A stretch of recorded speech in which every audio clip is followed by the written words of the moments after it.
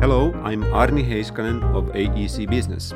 Today on the line is Jen Kennedy, the author of the book Success by Design.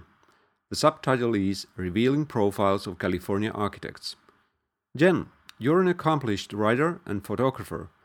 Would you tell us about yourself and what motivated you to write a book on architects? Well, thank you. Yeah, it's nice to be here. Nice to meet you. Let's see. Well, my career has largely been about business. I write about entrepreneurs. I write about how people grow their businesses of all different sorts.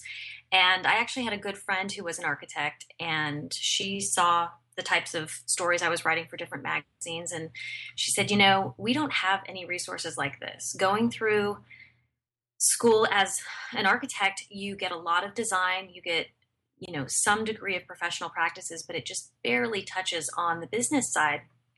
She said we get nothing in the way of client relations, marketing, really core help to set up a business. There's none of that. And in the 20 years since she's been out of school, she said it still continues. The books that are available are so design driven.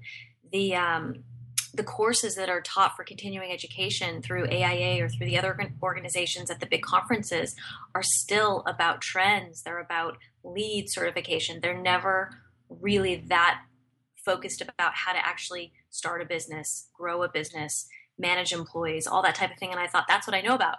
So I went towards that industry. I've met in the years since, it's been a couple years now since I've been enmeshed in this. I've met hundreds and hundreds of architects that reiterate that same sentiment, that there just aren't a lot of resources and they're not great at business. So that's what motivated me to write the book. Okay, based on your interviews, what characterizes architecture firms as businesses? Interestingly enough, I think architects are certainly intelligent, very disciplined, very structured. I don't think they're great business people. And, I've asked point blank in the interviews I did for the book and since then, do you consider yourself, and these are big successful firms or the heads of these firms, and most of them will sort of acquiesce and say, I'm not that great at business, or the ones that say I am good say it really is trial by fire. I've had to learn over the years and be very mindful, because I think that there was this core belief that, architecture is a gentleman's profession historically. It wasn't a profession you went into to make a lot of money, and that there was this stigma about really being a business person and having it be bottom line driven. It was so much about the design and having the integrity of the design in place. And so I think there has been this culture that hasn't really promoted business. I also think that they just haven't had a lot of modeling.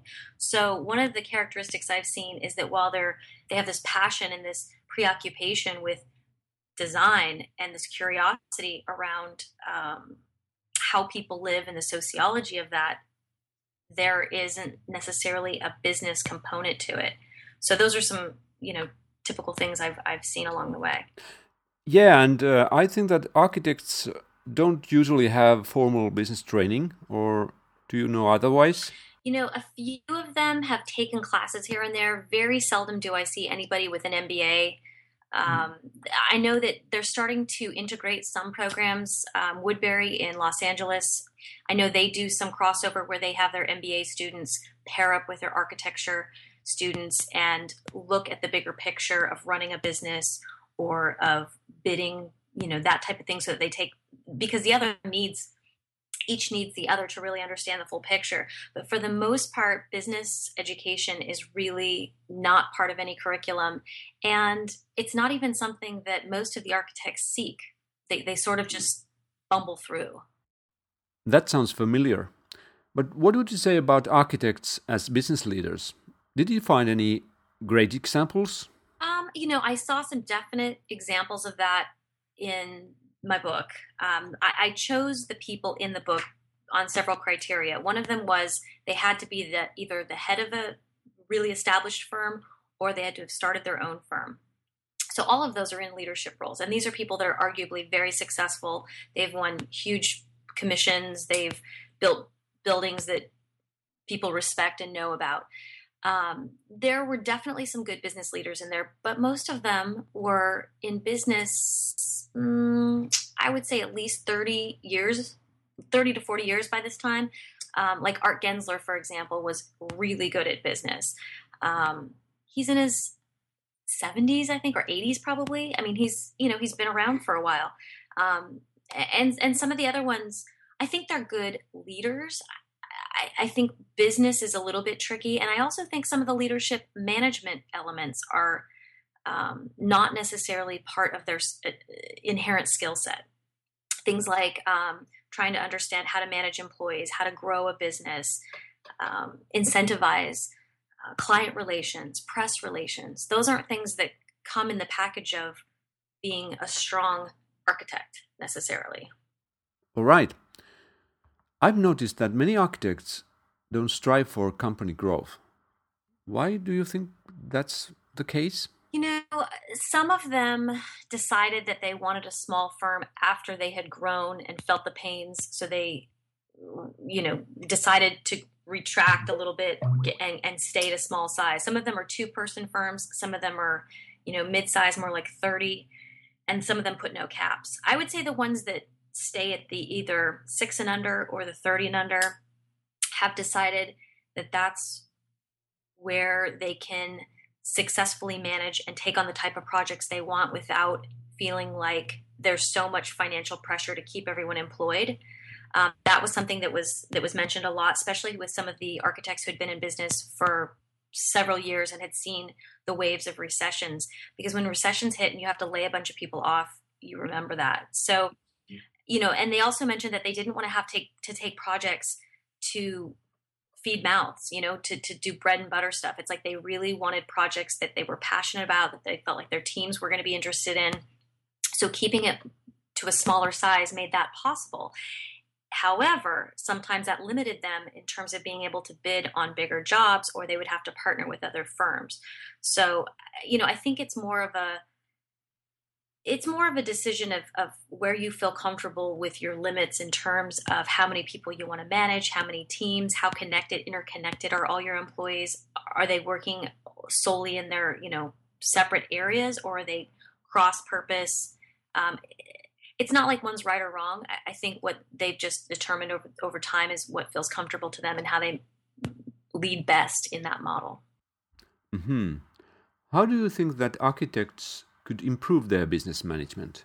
Well, I think that overall, they really need to feel comfortable with the numbers. They need to understand what things cost, so that not necessarily like they need to wear every hat, but they need to, and a lot of them did this early on because when they started, they were ground up and they had to do their own books and balance and realize what things cost. But overall, I think a lot of architects that are in firms don't have access to that. They don't understand the infrastructure. They don't understand the marketing unit. They don't handle any of the press inquiries. They don't look at the books to understand payroll, insurance, all that stuff. So I think that having access to that information, be it through working for a firm first and really paying attention, asking the questions, going to seminars, getting a consultant, find that information to understand. And that's if you want to have your own firm. Now, if you're happy to be in middle management or to be part of a bigger organization, then you don't necessarily need to know all that. But if you want to grow, if you want to have your own firm, that's vital. Well, that's certainly true. Good references are architects' best marketing. Did you encounter any other creative ways to get attention? Yeah, I tried to kind of push the architects I've interviewed and say, tell me something you did. And several of them had pretty good stories. I know Beverly Pryor, who is in San Francisco. She's now with HMC. Her firm was folded into them. She specializes in prisons and civil justice type buildings. And she had mentioned that she did something pretty out of the box. She was going to a sheriff's convention and decided that she would get quotes in advance from a bunch of the different people that were going to be there. And so she built this whole booth. Her trade show booth had quotes floating all over it. and who they came from. And so it was like this thing where everybody wanted to see, first of all, they wanted to see their quote, they wanted to see other people's quotes. It wasn't very expensive, but it was memorable, and people certainly came to them and were like, oh, that's so interesting. So I thought that was a pretty good one. I know Barry Burkus, he's a Santa Barbara based architect, and he's sort of a maverick type. He's been around for quite a while. He built a model to scale to show a concept once. Like this, he rented out this massive airplane hangar and built a house, I think it was, to scale so that they could actually see exactly what he had in mind. He's a little crazy, but those kind of things people remember, and so, I think not everybody's going to do such big things, but certainly social media is accessible. Twitter and Facebook are free, and they're such good tools. Competitions are a good way for marketing and to get noticed. Joining organizations like in the United States, the AIA, nonprofits oftentimes need help and support, and that's a way to participate, either be on architectural review boards or other organizations. You never know. People remember you. One connection leads to another. And so a lot of architects are like, I don't know how to get in the loop. I don't know how to start getting referrals. And it's like, part of that is just being present and being of service, I think. By the way, do you think that clients are already on social media in the US? I think that you can't ignore social media anymore. I'm surprised. I actually just finished a 17-page article for Montecito Journal, which is a magazine here in California. And it was builders. Half of it was builders and half of it was architects. And when I went to post the story, I actually was going to name everybody in my Twitter feed. And I couldn't believe that I think 3 of the 17 had Twitter pages. I was like, what are you guys doing? And why aren't you, everybody should be on right now. So I couldn't give them a shout out because, I think a handful of them were on Facebook. I think maybe 1 or 2 were on Twitter. And I was just like shaking my head going, are you kidding? So I think that maybe the architects aren't necessarily there, but the clients are. Big companies are definitely on. Residential is a little bit different. That's, depending on who the type of person you're looking to work with. But I think it's one of those things more and more that anybody is doing research. When you meet somebody, you Google them. When you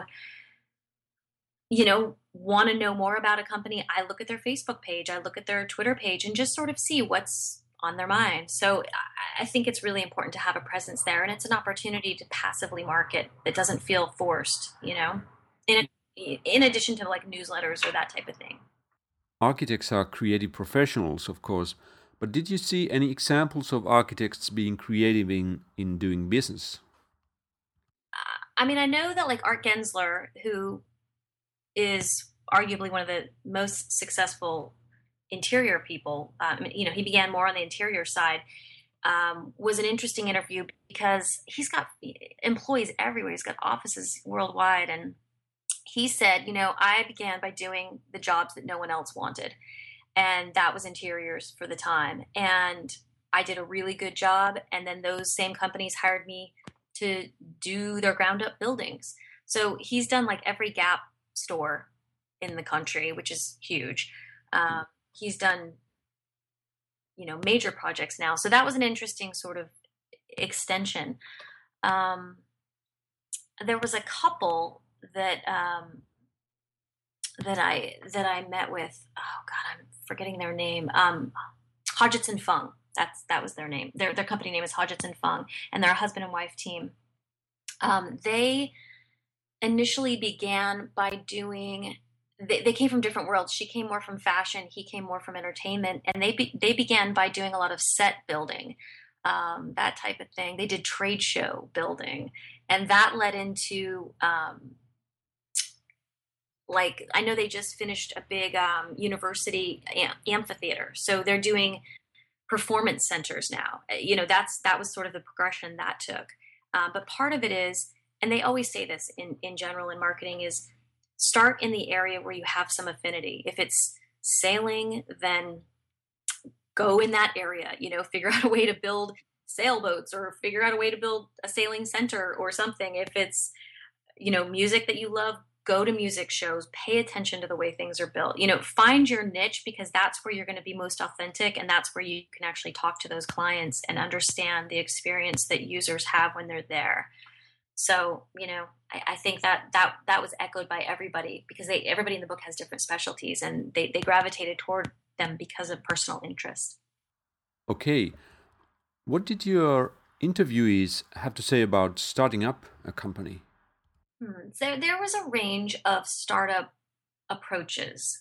Several of them started by doing, they started by themselves in their garage, and they started by doing a lot of renovations. They had a friend, they had a relative, they had some small project, closet renovations led to garage, led to home, led to, the next level.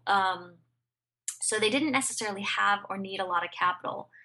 They began small and then grew from there. Other people were at firms, paid attention, kind of culled that information, and then started their own firm with a lot of intention. The earlier example didn't necessarily have all the elements that we had talked about before, in terms of understanding how to run payroll and what insurance looks like and how to invoice and, all these things that are so core to a business. So I think there's different approaches. Partnerships sometimes were a good thing, sometimes not. I heard both sides of that. Some people said, yes, that my partner and I balance each other. They like doing the business development. I prefer doing employee management. That's how we split it up. Other people said, I tried a partnership, it imploded, and I really need to be the sole voice of the company. I don't want to share that position. So, I think it's an individual. There's not one right way for any of this. You have to just be mindful of where you come from, what works for you.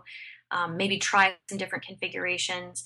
But I would say, before you start your own business, try to do some information gathering, talk to a lot of people, find out as much as you can about what you don't know, so that you save yourself a lot of heartache. I guess that starting up an architectural company is a bit different than starting up an IT company, for example. Or what do you think? Yeah, businesses in general, though, have some of the same elements. And, I think that as the leader, you have to have vision, you have to have curiosity, you have to have a willingness to interact with people, because you're going to have employee issues, you're going to have client meetings.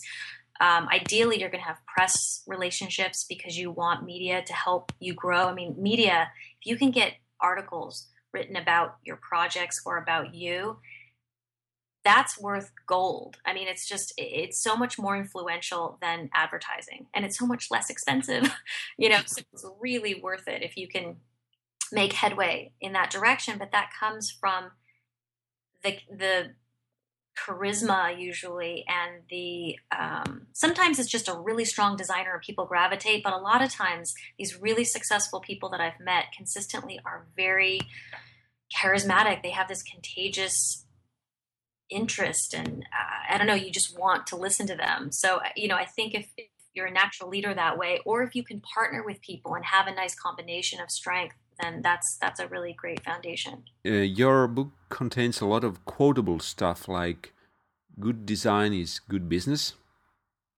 Now, that comes from Eric Supercrop, and he was a bit unique. He was understated.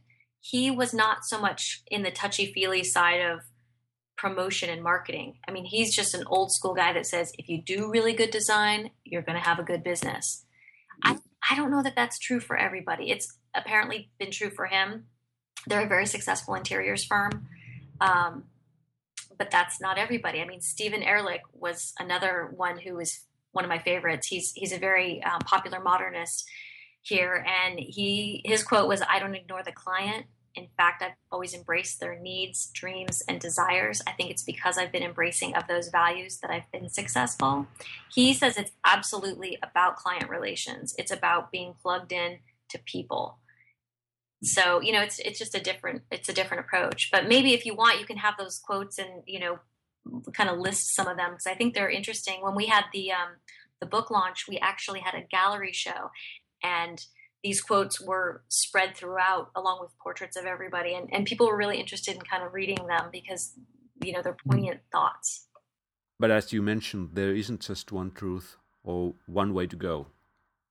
Which I think is encouraging, because if there was one way, you'd be pretty... I think what was interesting is that a lot of the people that I met for the book project came from all different circumstances. Some of them were third-generation architects. Some of them didn't even go to architecture school. They're so old school that they were able to just do it.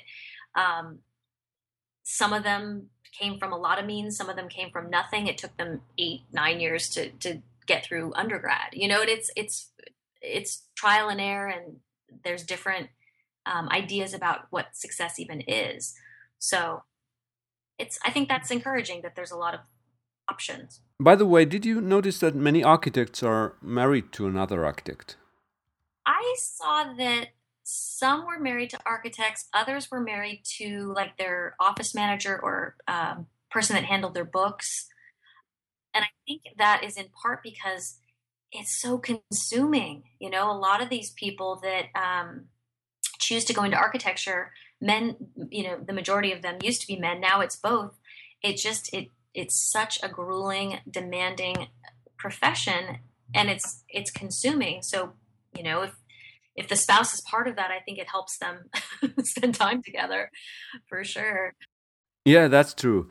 And finally, where can we buy your book? Is it available online?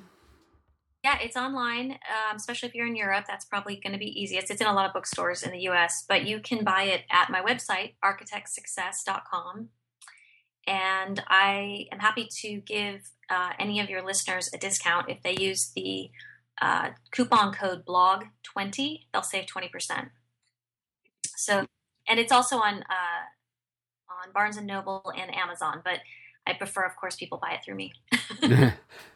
Jen, thank you for this great interview, and all the best to your work. Thank you so much. I appreciate it. If you want to improve your business success, visit aec-business.com or aecbusiness.co.